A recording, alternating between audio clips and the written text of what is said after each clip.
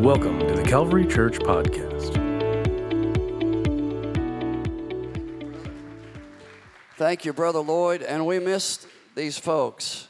Amen. I want to ask you to stand one more time in honoring the word of the Lord as we ask Brother Gusto, who's doing a great job, and Brother Terry Pryor's absence. Ask him to put on the screen 1 Corinthians chapter 6, beginning with verse number 19.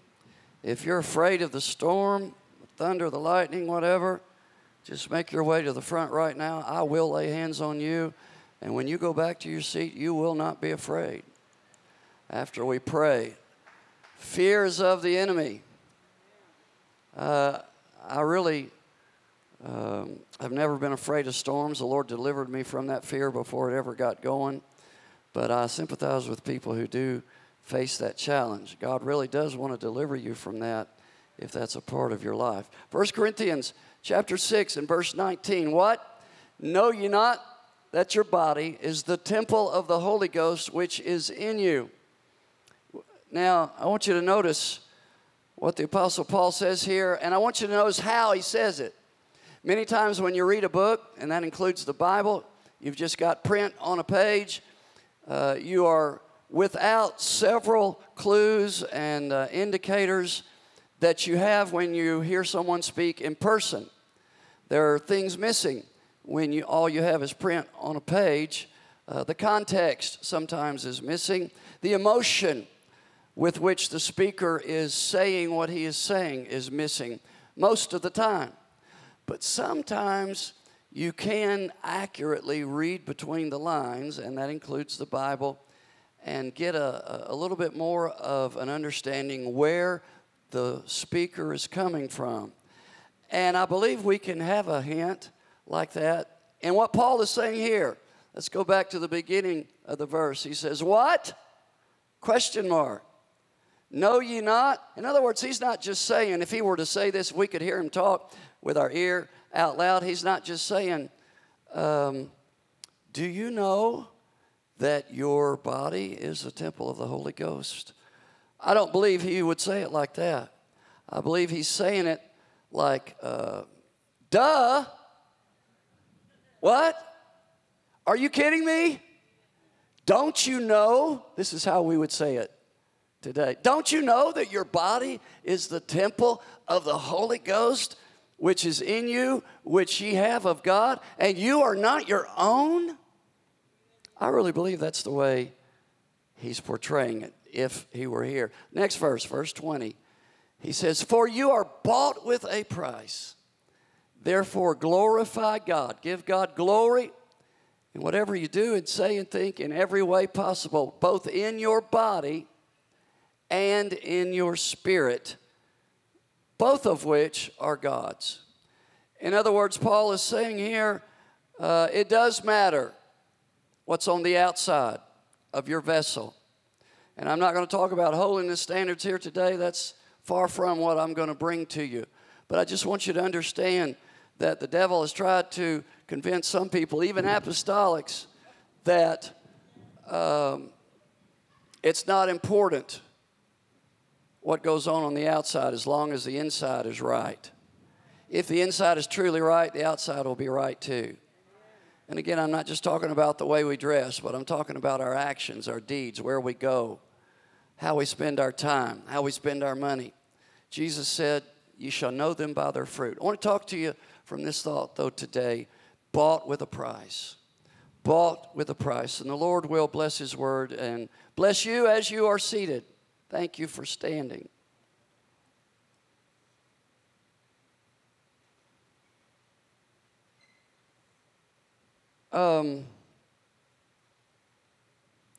Please indulge me for just a moment as I get personal, and I'll get on that and out of that very shortly. But I want to say something today. Pastors carry burdens that nobody else has to carry.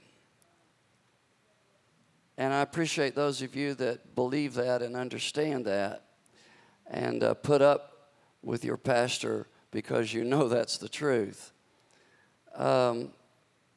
I I've accepted that, and I'm not saying that to gain your sympathy. I'm saying it so that you'll better understand where I'm coming from in this pulpit today. I have not designed what I'm going to say to you to step on anybody's toes or try to make you feel guilty. That's not my objective, and I really don't think that will happen. But I am asking God to open the door to your heart for you to think about your personal relationship with Him. I've been in the ministry for many years, been around the church before I was called to preach, and you can never really realize what it means to be in a pastor's shoes completely unless you live in a pastor's home, perhaps. Events take place, words are said that transpire in the course of time passing by, things that I wish didn't happen or things that don't happen that are supposed to. And people can disappoint sometimes by not coming through when you think they should come through with something. I believe I know a little bit about what the Apostle Paul meant when he wrote to the Corinthian church and said, talked about all the things that he had been through. He had been shipwrecked several times. He wrote to the church at Corinth. He was in perils of robbers, perils of his own countrymen, hunger, nakedness, cold. He went through all of that, and then he topped that off by saying, besides those things that are without, that he had just listed, the shipwrecks, etc., and hunger and cold, besides those things, there is that which cometh upon me daily, the care of the church or churches. And I thank God that I only pastor one church. I don't think I could handle more than just one. But it's supposed to be this way. I am supposed to carry a burden for this church. I'm supposed to have a burden for you individually, for your soul. And let me say this, you've all got burdens that you carry that I don't have to bear. And some of you have burdens that you have to carry that I know nothing about, and that I know nothing about how hard it is for you to carry those burdens. That's why I try as much as possible to pray for all of you as often as possible. So we're in this together. We all have burdens to bear, and we have things that come at us in this life that we would not rather have to face. But God takes us through it all if we will allow Him to, with victory. And I want to live in victory, don't you? But I come to you today with a burden on my heart. It's a burden that every pastor should carry, at least to some degree. And the brunt of that burden is this. I have to admit to you today, I am not satisfied. And by that I mean this. I want more of God. I have embarked on a personal quest over the last months and few years, a quest, a journey in which I am seeking for more of God in my life than I've ever had before. I want to know Him.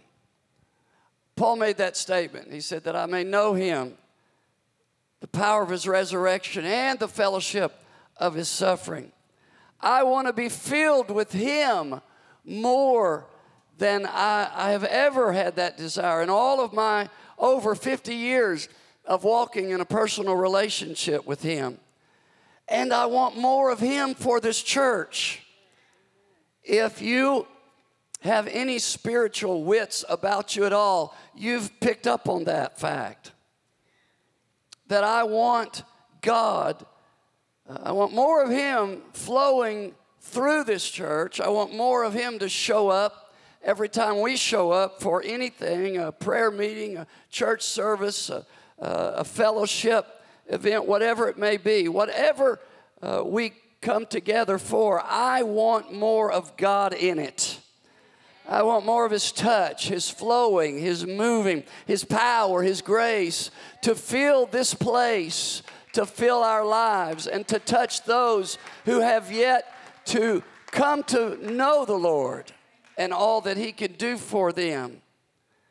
I want Him to set captives free more than I've ever wanted it to happen. I want God to deliver folks from the bondage of sin more than ever before in the history of this church and this city. I want that. I want revival. But ladies and gentlemen, let me remind you what most of you already know. Revival only comes at a price. That's the truth. I can't get around it. You can't.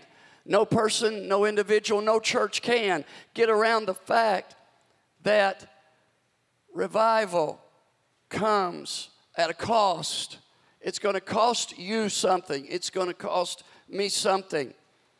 And our flesh doesn't like that. Our flesh doesn't like to have to pay things to get things from the Lord.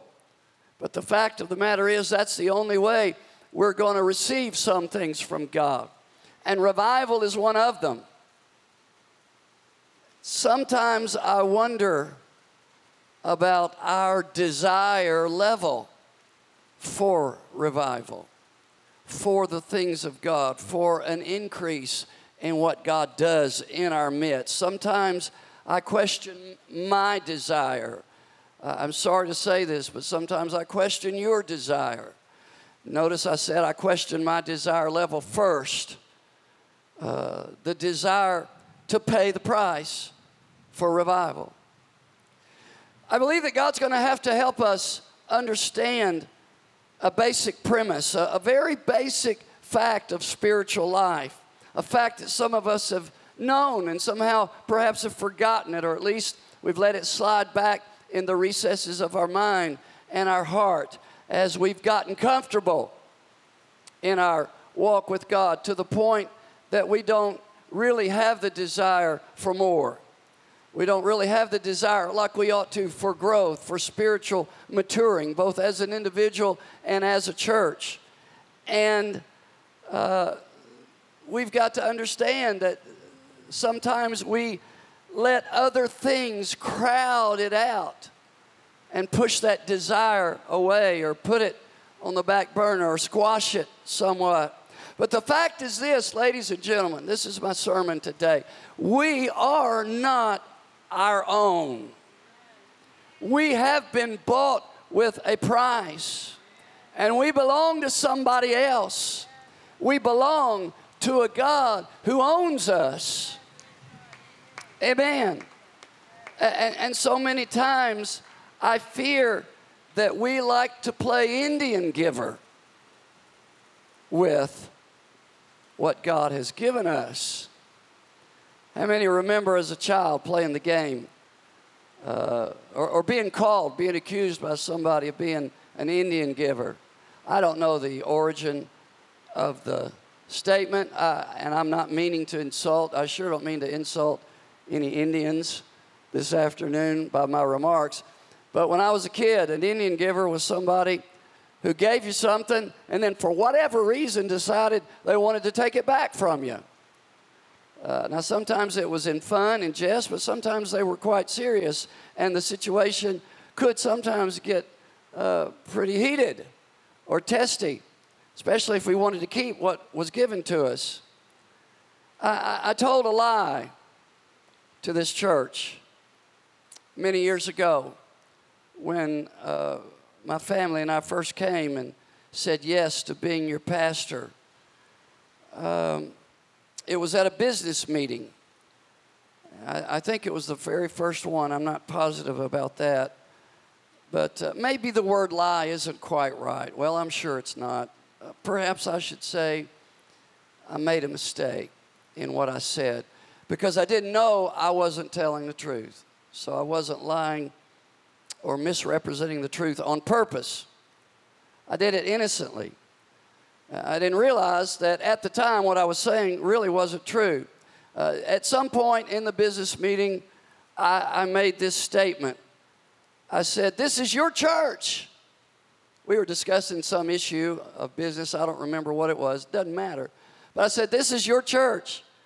I told the people there that night, we'll do what you want to do. I was wrong.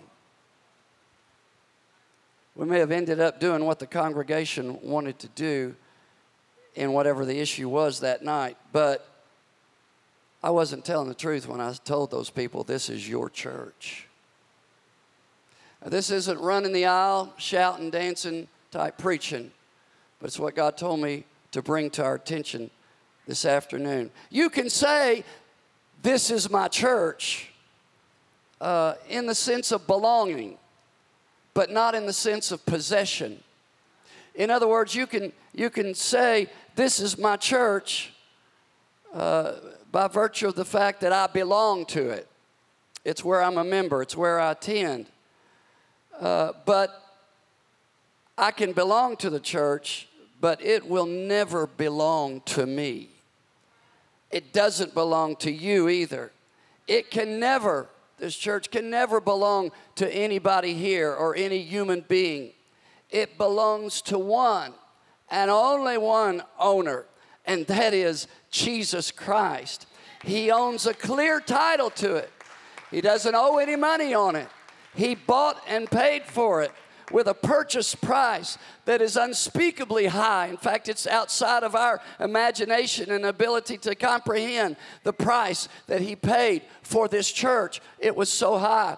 He paid in part the price of his very own life's blood. He paid an awful, terrible price for the church. And it belongs to Jesus. It belongs to him and him only. And I think that sometimes, me included, we forget that. Maybe we forget it momentarily. Maybe we forget it when we come into the house of God on a Sunday for a worship service and we don't worship. We forget why we're here. We forget that the Lord died on Calvary to buy us out of sin, to redeem us or purchase us away from this world's clutches and the sin that Satan was instrumental in putting into this world. We do not belong to ourselves, and we don't have the right to call the shots in the living of our life. Think of the price that Jesus paid, my friend. Think about it for a moment. The terrible, awful pain that he endured. The cat of nine tails that was the whip that burly, husky, tall, bulky Roman soldier used to literally strike our Lord on the back with and literally tear chunks of skin and flesh off of the bones of his body to where his internal organs were exposed. Think about his blood pooling in the dusty soil at the foot of that cross where they affixed him with not just nails, but huge, long, we would think of them as perhaps railroad spikes today in size. And think about what he endured, not just physically, but emotionally and psychologically. The Bible says that God laid on his flesh, his body, the iniquity of us all. God, in the form of man, hanging on that cross, not only was bleeding and dying physically and suffering tremendous beyond what we could comprehend, but he was suffering on the inside as well because he felt the guilt and the shame of every sin that has ever been committed or ever will be committed by a human being.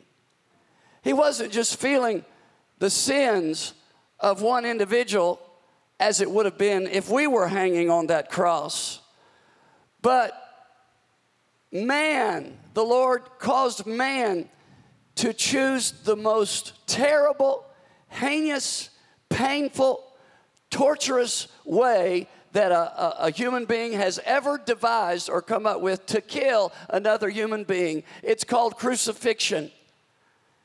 God chose that type of death for him to endure, not just to suffer physically, but to feel the shame and the guilt, as though he himself had committed all the sin that you and I have ever committed, all the sin of the whole world, past, present, and future. He felt that convicting shame on him in his heart that day when he hung on the cross. What a price Jesus paid to purchase us with. Aren't you thankful for that today?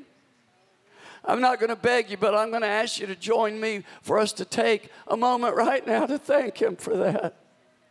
Thank you for taking my place, Jesus. Thank you for doing what it took, for paying the price you had to pay to buy me out of sin and to bring me into your family. Oh, I praise you and I thank you today for paying that awful price. Lord, you loved me that much. You loved all of us that much to pay that price. Help me to love you back the way you're worthy of being loved. Hallelujah. Praise God. There are two revelations that I believe the Lord has shown me to impress upon you here today. Two things that I want the light to come on and God to reveal these two things to you. Revelation number one, and this may come to somebody as a surprise here this afternoon. I've already said it. It's not my church and it's not your church. It's his church. His church. I was telling a group of folks yesterday, we were talking about the church and the church overall and local church assemblies like this one. And we've all been a part of churches before. And I don't know about you, but God put in my heart as a pastor a desire for whatever church I'm in, whatever I'm doing in that church, for that church to grow. Because if a church is growing, it means it's doing the will of God, and the purpose for God dying on the cross is being fulfilled in that lost souls are being saved. And I want you to desire that with me. I want you to want it with me, to desire it as strong as you possibly can. But in the conversation yesterday, I admitted to someone, I can't grow this or any other church. In fact, I don't believe any pastor or human being can grow a church. I believe that a pastor and saints and people, leaders, everyone in a church must do their part in order for God to be able to grow the church. We've got to do our part. There are things that are a part of every growing, thriving, successful church. Prayer, fasting, witnessing, sowing the seed through teaching Sunday school and teaching Bible studies. Worship, giving, obeying God and giving of our finances. All of these things are found in a growing, thriving, successful church. But we can't, like baking a cake, take a recipe, a spiritual recipe, and put these things together, 1, 2, 3, 4 that I've just named, and automatically the church grows. It doesn't work that way. There's so much more involved. Jesus said it like this. He said, this is my church. He said, upon this rock I will build my church, and the gates of hell will not be able to prevail against it. In fact, I believe that God is so jealous over what is his when you're talking about this church that he even goes so far as to call it his body. That's getting personal. Paul said, for the husband is the head of the wife, even as Christ is the head of the church, and he is the Savior of the body. For no man ever yet hated his flesh, his own flesh. Rather, what do, men? We appease it. We do everything we can to satisfy our flesh. That's what Paul says. He said, no man ever yet hated his own flesh, but nourisheth and cherisheth it, even as the Lord does the church.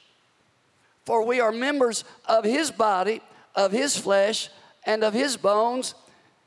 Paul in another place said, now you are the body of Christ and members in particular. Just what are you getting at, Pastor Edwards? The point is this, ladies and gentlemen. This is God's church, and God can do what he wants to do with his church. Why? Because he's God. He's sovereign. He's sovereign. That means he's God and I'm not.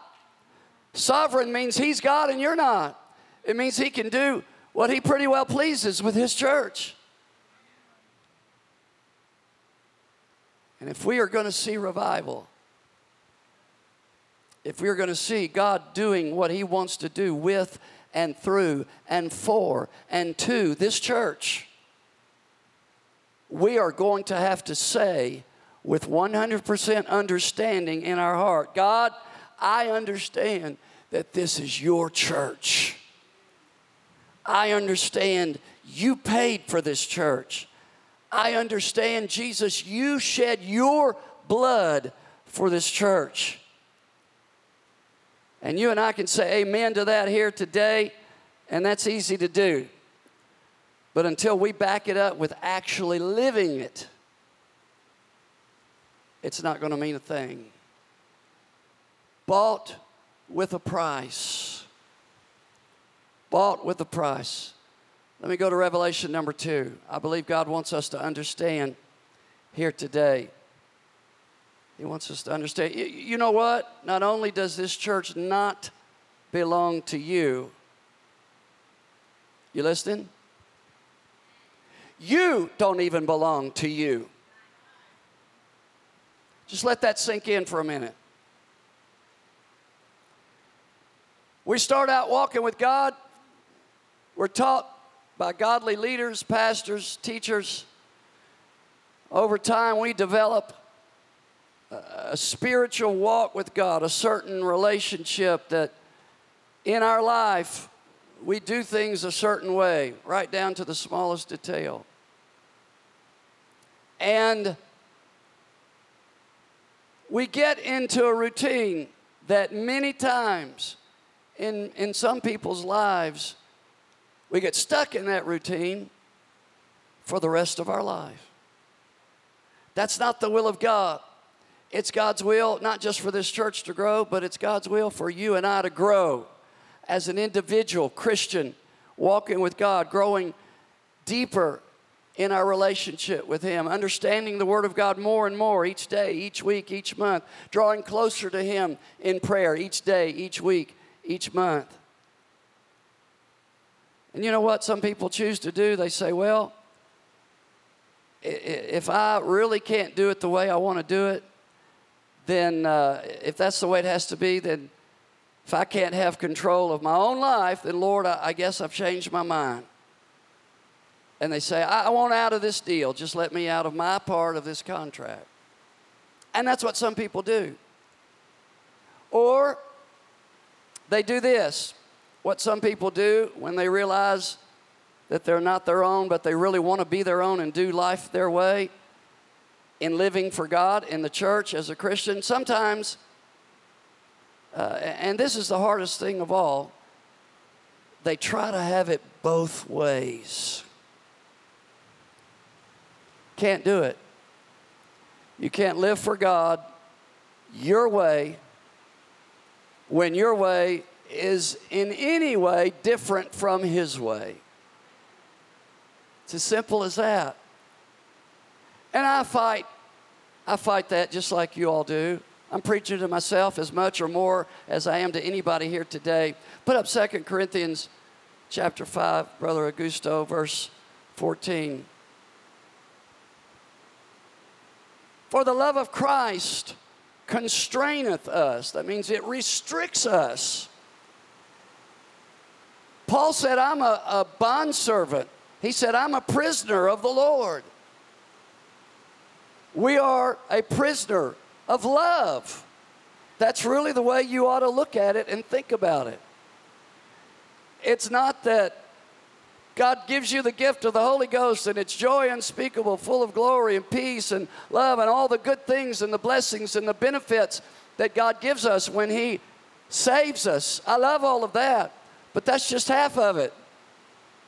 The other half is, I am bought with a price. I'm not my own. I belong to Him. I'm supposed to live my life the way He wants me to live it. The love of Christ constraineth us, because we thus judge that if one died for all, then we're all dead. But that He died for all. Now watch this. He died for everybody, that they which live, those who live for God in a relationship with God, should not henceforth or from now on live for themselves, unto themselves, but they should live unto or for Him that died for them and rose again.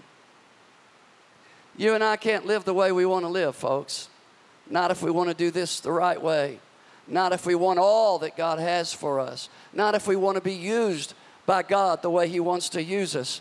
Not if we are going to see this church grow and blossom and succeed and prosper spiritually and otherwise, the way God longs to make it happen. We're not going to see that if we as a church or as individuals say, you know what, I'm going to do this my way. I'm going to live the way the Lord wants me to, up to a point, and when there's a line that I just can't go over, then I'm going to believe the devil's lie that God understands and it'll be okay. Let somebody else take up the prayer ministry. Let somebody else come to prayer meeting every week. Let them do the work in the prayer room so souls will be saved. It's not going to happen that way, is it? Romans 14, verse 7. For none of us liveth to himself, and no man dieth to himself. Verse 8. For whether we live unto the Lord. Whether we die unto the Lord. Whether we live therefore or die, we are the Lord's. Your time really doesn't belong to you. If you sign up for God's army, if you're going to be in God's family, your time doesn't belong to you. It's not your time, it's His time. And again, I'm preaching to myself. You need to spend your time, which is not your time, the way He wants you to. Your money is not your money. Your bank account really isn't your bank account. That money in your wallet or your purse or wherever it may be, you don't own that money. God does. God does. I have a question for you today, and I'm not going to hold you much longer. My question is this: who's in charge? Who's in charge? Who's really in charge of your life? You or the Master? I love the way the Lord set up this whole thing of He and us having a relationship together. I love it that sometimes you and I, we are His engaged bride-to-be. Isn't that neat? You ladies can really understand that. You can really agree with that. And then He's not just our bridegroom-to-be, He is our Father. He's our Heavenly Father. He loves us like a father does. I love that, don't you? And, let's keep going, He's our very best friend. The Bible says He loves like no brother in this earth can. Aren't you glad you can go to Him and tell Him everything? You can go cry on His shoulder anytime, anywhere. It's not like that with your human best friend, if you've got one or ever had one. They're human, and so there are conditions on their friendship. Best friend. But see, here's the problem when we don't include all of the aspects of our relationship with God that He set this thing up with. There's one more I haven't named. And I just read it in the scripture, or I just said it. He is to be not just our best friend, not just our bridegroom that we're engaged to, not just our Heavenly Father, but He is our Lord and Master. Our Master. We are His servant. Some translations of the word in the New Testament use the word slave. That's really how I'm supposed to look at my relationship with God. Along with the others, yes. You can't leave any of them out. So we need to take inventory if our musicians would come. That's what I'm asking us to do as a church, and that really means for you and I to do it as individuals. Let's just think about it before we go here this afternoon.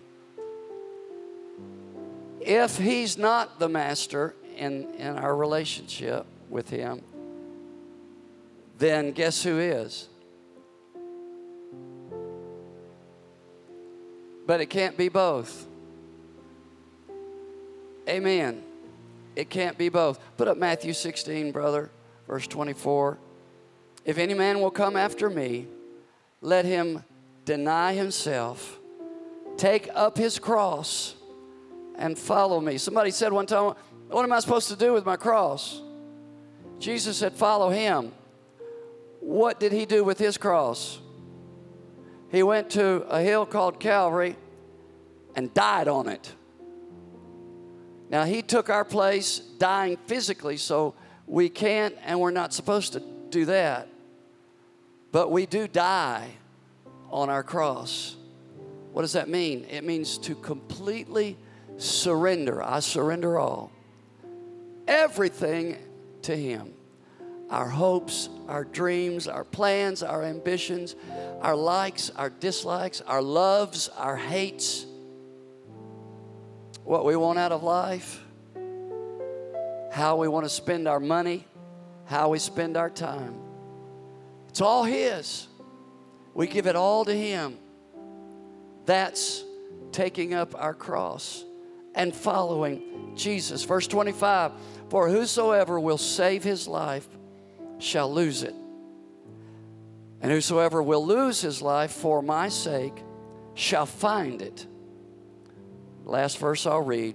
What is a man profited if he shall gain the whole world and lose his own soul?